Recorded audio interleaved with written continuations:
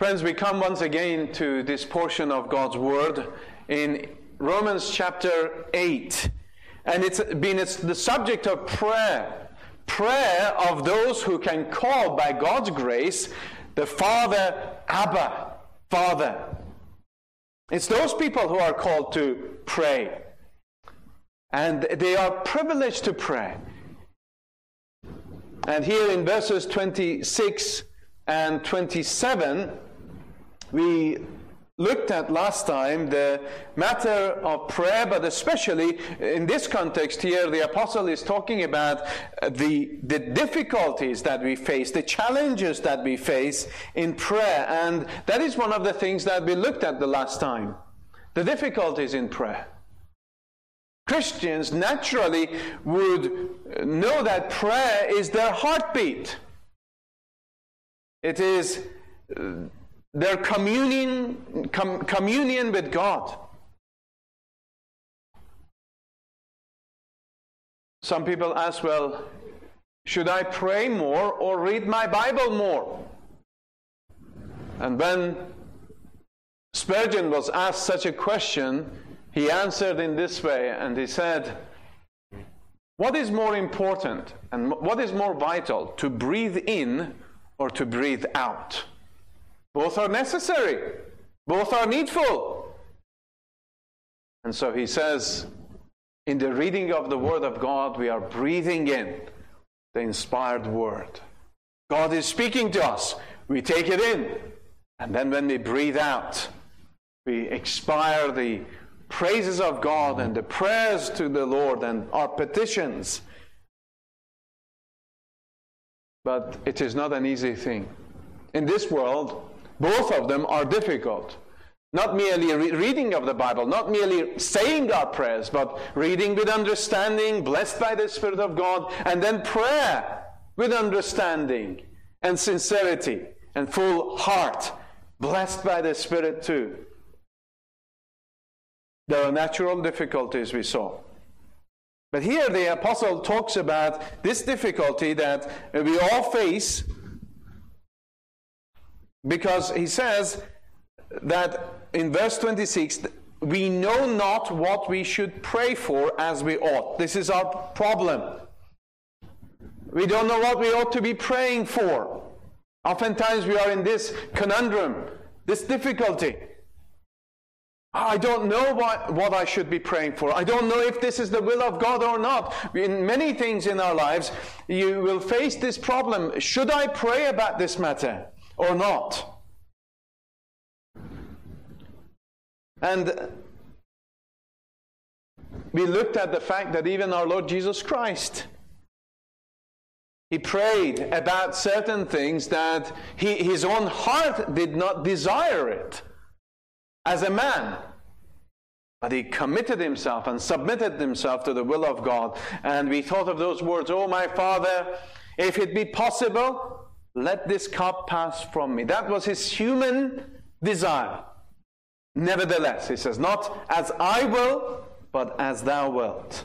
And there are many times in our lives when we want to pray about a matter, we have our own feelings and our thoughts about it. But we always have to come and submit to the will of God. If it is thy will, I will submit to thy will, O Lord. We know not what we ought to pray for. And maybe that is your case. So we looked at that the last time. We looked at being in this difficult position. But then we went on to think about the assistant that we have, the helper that we have. It says here in verse 26, likewise the Spirit also helpeth our infirmities. So you have this difficulty, but then you have an assistant. You have a helper who comes alongside you and helps you through prayer. And how wonderful this is. And here it was that we more or less left off what it is to pray for with the help of the Holy Spirit. You see, the children of God have the Spirit of God. That's what we have already looked at previously, in previous times, that He is the Spirit of adoption. He has brought us into the kingdom of God, and He indwells within the saints. And as we pray, it is the Spirit who helps our infirmity in this. As we pray, He comes alongside, and we thought of the idea of Him fixing our prayers.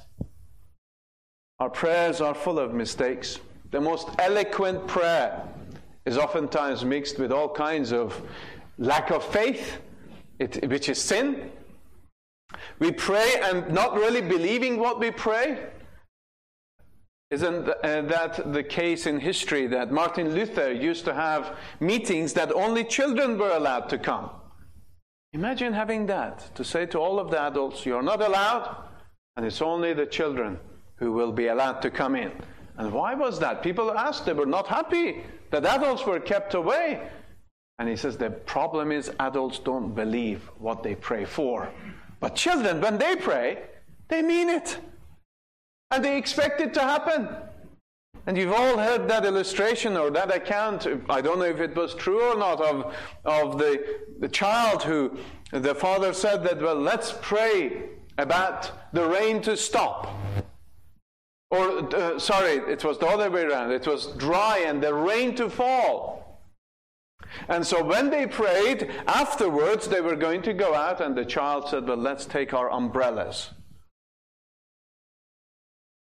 And that is the case, that the Spirit of God helps us, helps even this infirmity of unbelief. But my friends, in this difficulty that we face, there's oftentimes groaning in our prayers.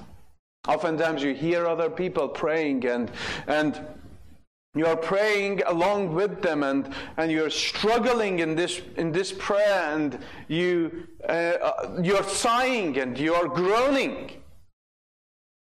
And here we are told, likewise the Spirit also helpeth our infirmities, for we know not what we should pray for as we ought, but the Spirit itself maketh intercession for us with groanings which cannot be uttered. The Spirit of God helps you when you're in the depth of despair. And at times it is that you are praying and everything around you is dark. You don't know what you ought to be even praying for. And the Spirit of God comes alongside you, strengthens you, encourages you. Somehow it is really afterwards, after maybe a day, 2 days, maybe a week, maybe a month later, you look back and you think to yourself, how did I get through that week? How did I get through that month? I'm still here. The Spirit of God has helped me.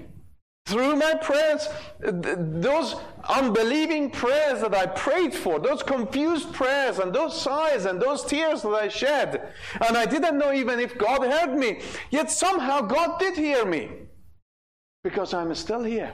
I'm still trusting in the Lord. And this faith, this little faith that even I have, this weak faith that I have in the Lord, after some time of darkness and difficulty, who has sustained you? It has been the Father who has heard the fixed up prayers that you uttered up, which was fixed up by the Spirit of God, who helped you in your prayers. When you were praying in the depth of despondency, when you prayed in your unbelief that you're praying about this, but you don't believe that this will happen. The Lord will answer this thing. When all you could do was to groan. Friends, it's the believer who groans in this passage. It's not the Holy Spirit who is groaning. The Holy Spirit doesn't groan. When the Holy Spirit intercedes on your behalf, when he intercedes or when he presents our prayers before his Father in heaven to the first person of the Trinity, he's not praying with groanings. No, he speaks with divine eloquence. It's us who are groaning. It's us who, as we are being helped by the Spirit, we groan. Our words are mangled up. The Spirit doesn't groan. It's we who are doing the groaning. And that groaning, Paul is saying, when all you can do is groan and sigh. That groan is of the Holy Spirit. He understands you. He knows what it is that's troubling you. He helps you in vocalizing that, even in the shape and in the sound of a mere groan.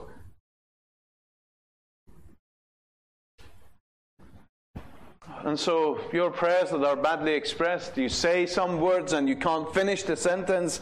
It is all with bad grammar. It's all kinds of things that you think, why did I pray like that? Why did I say those words? Prayers that are not really expressed at all, prayers that are just longings and aspirations of, or just groans. And we thought about that, didn't we, last time? Some of you have children who have now grown up maybe, or maybe still young, teenagers and young adults. Those have long gone from your homes. And you have desire for their salvation. And you find them in some kind of trouble, you find them in difficulty, and you want to pray for them, you want them to be spared from this difficulty that they are in, and you have this difficulty in your mind and trouble. I want the Lord to help them and bless them. But at the same time, you think, well, maybe it is through this trouble that they are going to be saved. It is through this trouble that they will be awakened, and you don't know the mind of God, and so you don't know what to say about this matter. And so we often say that the will of the Lord be done. We don't know what to pray for as we ought. And when we think about it, and when we read in the scriptures, we are encouraged. It doesn't matter if for me to know about those things, the will of God about those things, while I'm on my knees, while I'm praying. The important thing that I'm calling upon God. That's the important thing. The Father loves to hear His children cry to Him, even though they speak in jumbled up words and they don't know exactly what they're asking for. It is like a child who comes to you and asking for certain things, and the very fact that he is coming to you, that's the thing that pleases you. Their desire that they need you for something. And so the Father has a handle on the door that is at your reach. You can reach it. It was one of the Puritans, as I'm sure you know, William Gurnall, who used to have his study door made in such a way that the door handle was very low. And people asked him, why is there a door handle so low? He said, so my children can get access to me anytime they want. And that's a wonderful picture of prayer. You may be very short spiritually speaking. You may be very low spiritually speaking. You may be on your knees. You may be crawling in your prayers. And yet the door handle to the heart of God is very low. He is very gracious towards us, and He hears us. And here we read that the Spirit of God knows the will of God. He knows the mind of God. It says in verse 27, and He that searcheth the hearts knoweth what is the mind of the Spirit, because He maketh intercession for the saints according to the will of God. The Spirit of God knows what's in our hearts, and the Spirit of God knows what is the will of God. So He knows everything. He is God. And that's our problem, isn't it? We don't know the will of God, ultimately. We don't know the secret decree of God, what He has decreed from eternity. And so we depend on the Spirit.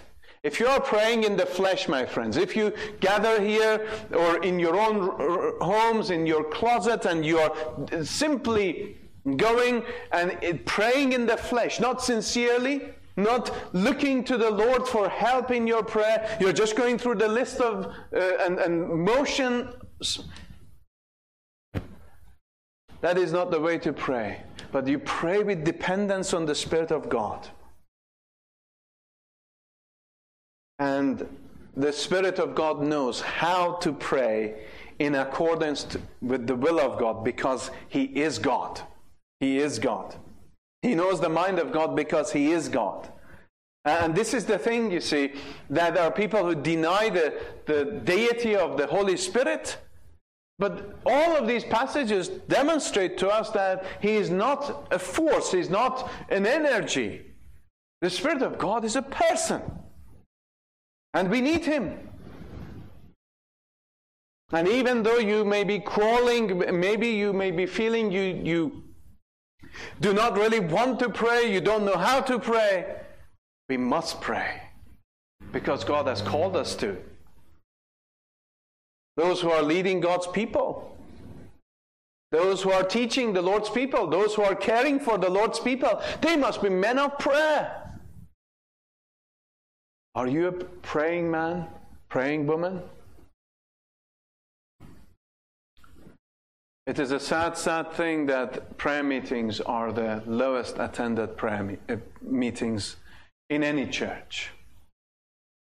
We are in sad times, my friends, when young men and young women, older ones too, do not see prayer meetings as the most important meeting of the week.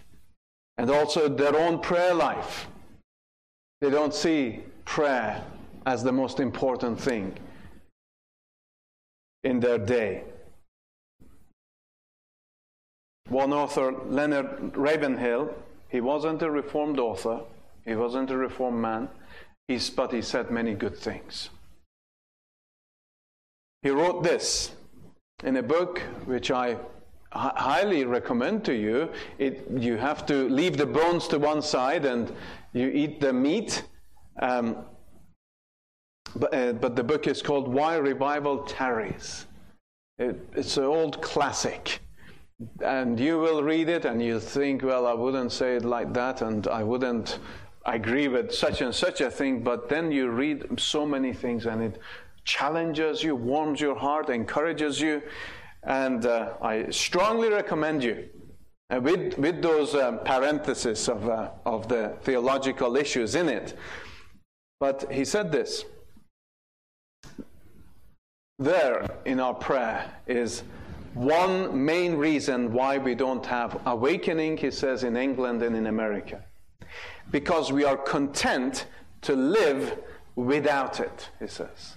Because we are content to live without it. We are content to live without a spiritual awakening in our church, in our gathering, in the land. And so he says that is why we are not seeking God. Because we are content. Life just goes on. We are happy for life to carry on. As long as there is a little bit of activity here and there, as long as we hear some things from the pulpit and we are fed, we are cared for, we are content without an awakening. We are content without revival. Are you content? Am I content? We need a stirring of our souls. We are seeking personal relief from trouble, our own blessings, better ways to do church work and evangelistic work. Many people seeking to get more people to come to places of worship and to simply show up in services. But my friends, not seeking God for revival, that's a sad thing.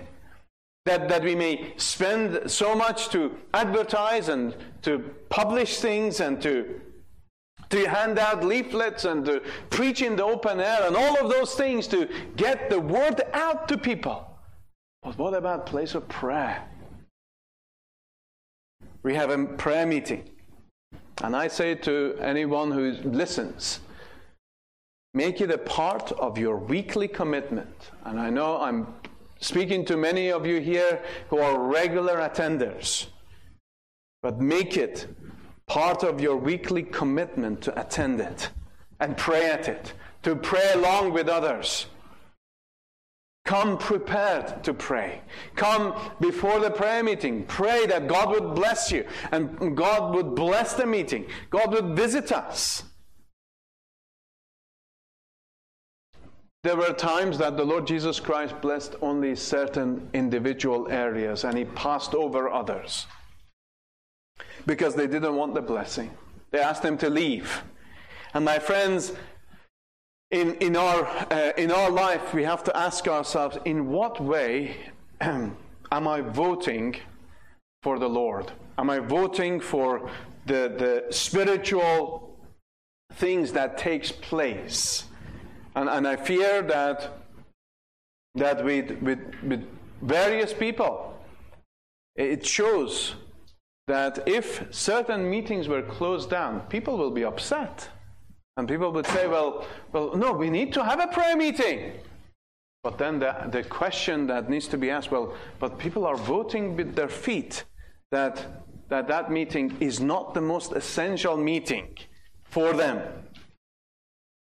But that's the way it has become, my friends. May our prayer meetings never end. May we always have people who would want to be in that place where prayer is wont to be made. Because also, it's not just about us. We have the Spirit with us. It's not just us gathering together. It's the Holy Spirit with us too, who comes along to help us.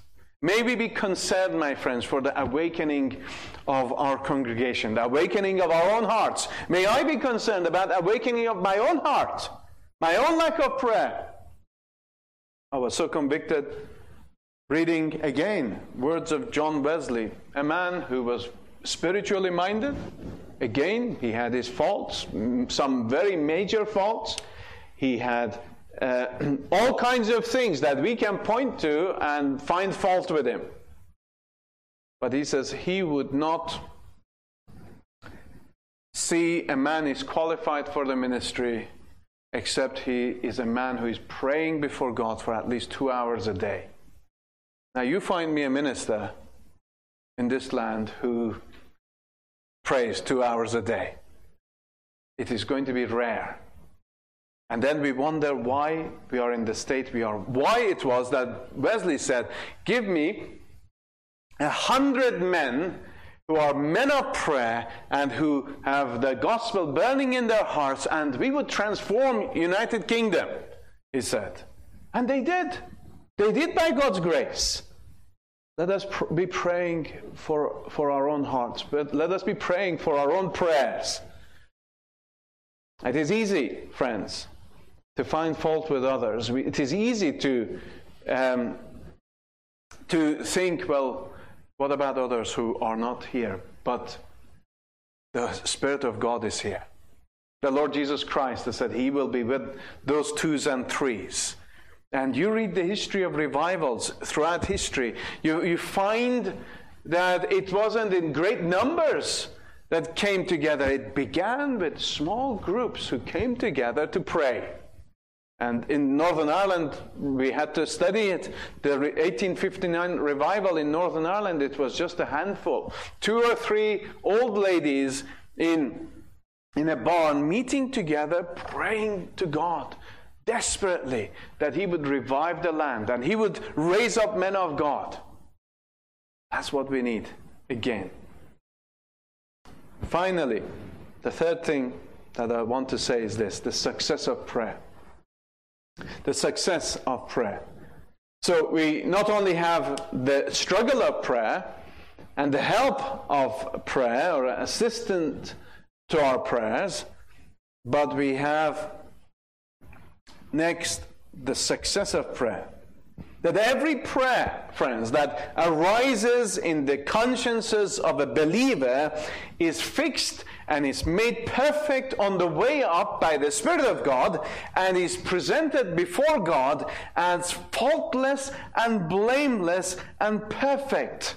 Why do I say that? Because the text says that the Spirit of God, He's the one who makes intercession for us. He's the one who helps this infirmity that we have. He's the one who helps us. And if He helps us, His help is perfect help. And His work is perfect work. And He presents all of these things perfect because of the blood of Christ as well. And that must encourage us, my friends. We pray faulty prayers, weak prayers, faithless prayers, but the Spirit makes it perfect. And he that searcheth the hearts knoweth what is the mind of the Spirit. But he maketh intercession for the saints according to the will of God. Now, let me say some words of application as we finish. Friends, if you find yourself tonight in a situation where you don't know what is the will of God about a certain matter, and you're not sure what is God's will for you right now about some sort of a work, a job, about your home, about things in your family, about with your children, you're unclear about what the will of God is, then my friends, you are not alone. You are not the only one who thinks like this. And you are not a baby Christian. It doesn't mean that you are immature. I said to you the last time, even the Apostle Paul, he prayed about things that were not the will of God. But he prayed. He prayed 3 times for that thorn in his side to be taken away. But it wasn't the will of God. You are just like the rest of us. You are just like all the other believers all throughout the world. In the times of revival, believers had trouble with prayer. They often find themselves in the same state of mind and life. This is part of the Christian life. So don't be discouraged about this. Don't be discouraged when you don't know what to pray for as you ought. When you don't know what is the will of God concerning this. But what you ought to be doing is, remember, you're part of this great cloud of witnesses. You're part of the Lord's people. And you're called to pray to the Lord. In the best way that you can. Bringing your petitions to God. Some of the choicest children of God have been here. And so, friends, our Lord Jesus Christ also has been here. We thought about that in the Garden of Gethsemane. He also prayed about something in his human flesh. He said, if it be possible, let this cup pass from me. And then he changed and said this, nevertheless, not my will, but thine be done. Torn as he seems to be between 2 paths, 2 choices, desire to do the will of God, but at the moment of whatever reason, there's this clouds of mist seems to descend upon you, as it descended upon the human flesh or the human consciousness of our Lord Jesus Christ as he utters those words. Friends, do you know what that means? It explains the words of the apostle in Hebrews 4 and verses 15 and 16, doesn't it? For we have not an high priest which cannot be touched with the feeling of our infirmities, but was in all points tempted like as we are. This is another point. Yet without sin. Let us therefore come boldly unto the throne of grace, that we may obtain mercy and find grace to help in time of need. What an encouragement that is, that our Lord Jesus Christ knows our infirmities. You find yourself tonight unsure what to pray for, unsure which way you should go, wanting God's will to be done for sure. Then you're following in the footsteps, not just of the Apostle Paul, but you're following in the footsteps of the Lord Jesus. So I want you to see tonight that in our distress, in our trouble, in our heartache, it isn't just that God is with us. It's not like us saying, I'll be there for you. And I'm not sure exactly what we mean when we say, I'll be there for you. We would say it because it's the nice thing to say, comforting thing to say, right thing to say. We mean, or we think we mean what we are saying. But friends, it's more than that here. It's not just that the Spirit is there in the sense of being present. The Spirit understands you. Not just is there, but He understands you. He's with you. He knows. The Spirit understands you. He knows what you should pray. Friends, you might speak to a wise friend about certain matters. You go and see them. You go and see how they work, how they live, and you spend some time away with them. And you begin to learn many things. You begin to learn many things that you should have done differently. You learn from them things that you now can do better. Now you know how to use certain tools that you never knew what those things were for. You find things and better ways that you ever knew you needed those things. Their conversation, that friend's life challenges you and calls you to attention. And you say, that is what I needed all along. And that's what the Spirit does in our praying. You don't know what you need, but He knows. And He will show you. He will guide you. He will direct you. He will help you. That's what it means here. He helps. He helpeth our infirmities. So there is someone. You come here and you are all confused about matters. There's a helper here. There's a greatest counselor. And maybe there are Christians here and you are beside yourself. You're unable to know which way to turn. And do you realize, my friends, you have got two intercessors. You've got two intercessors. We have one intercessor, the Scripture says, at the right hand of God, making intercession for us. That is our Lord Jesus Christ. Our great high priest is at the right hand of God, making intercession. He's our advocate with the Father, Christ Jesus the righteous, the Scripture says. And we have an intercessor in our hearts. And so we have two advocates. When you're in trouble, you need to go to a good lawyer. Part of the reason we go to lawyers and advocates is someone who is your advocate, someone who can put the case better than you. Someone who can put the case better than you can put the case. Who can plead, who can argue better than you. Who knows the situation, who knows what is the law. And you have two. The two persons of the Holy Trinity, the Son and the Spirit, making intercession for you, and one of them is with you. And my friends, we do not just have a lawyer in the Holy Spirit. We have got the third person of the Trinity, God Himself. We have God Himself, the Holy Spirit, in our hearts, pleading, interceding, fixing our prayers, giving us faith, helping us. And as we pray upwards, all of these things are sweet savors to our Father. What an encouragement it is then to pray. What an encouragement it is then to groan or sigh when speechless in the presence of God. What a privilege it is to gather with the saints and pray together. Well, may the Lord help us then. May the Lord fix in our hearts a true attitude of prayer, a true desire to pray. And not just here, but privately, in much time before the Lord. May the Lord help us then in these days. You may have many things to do.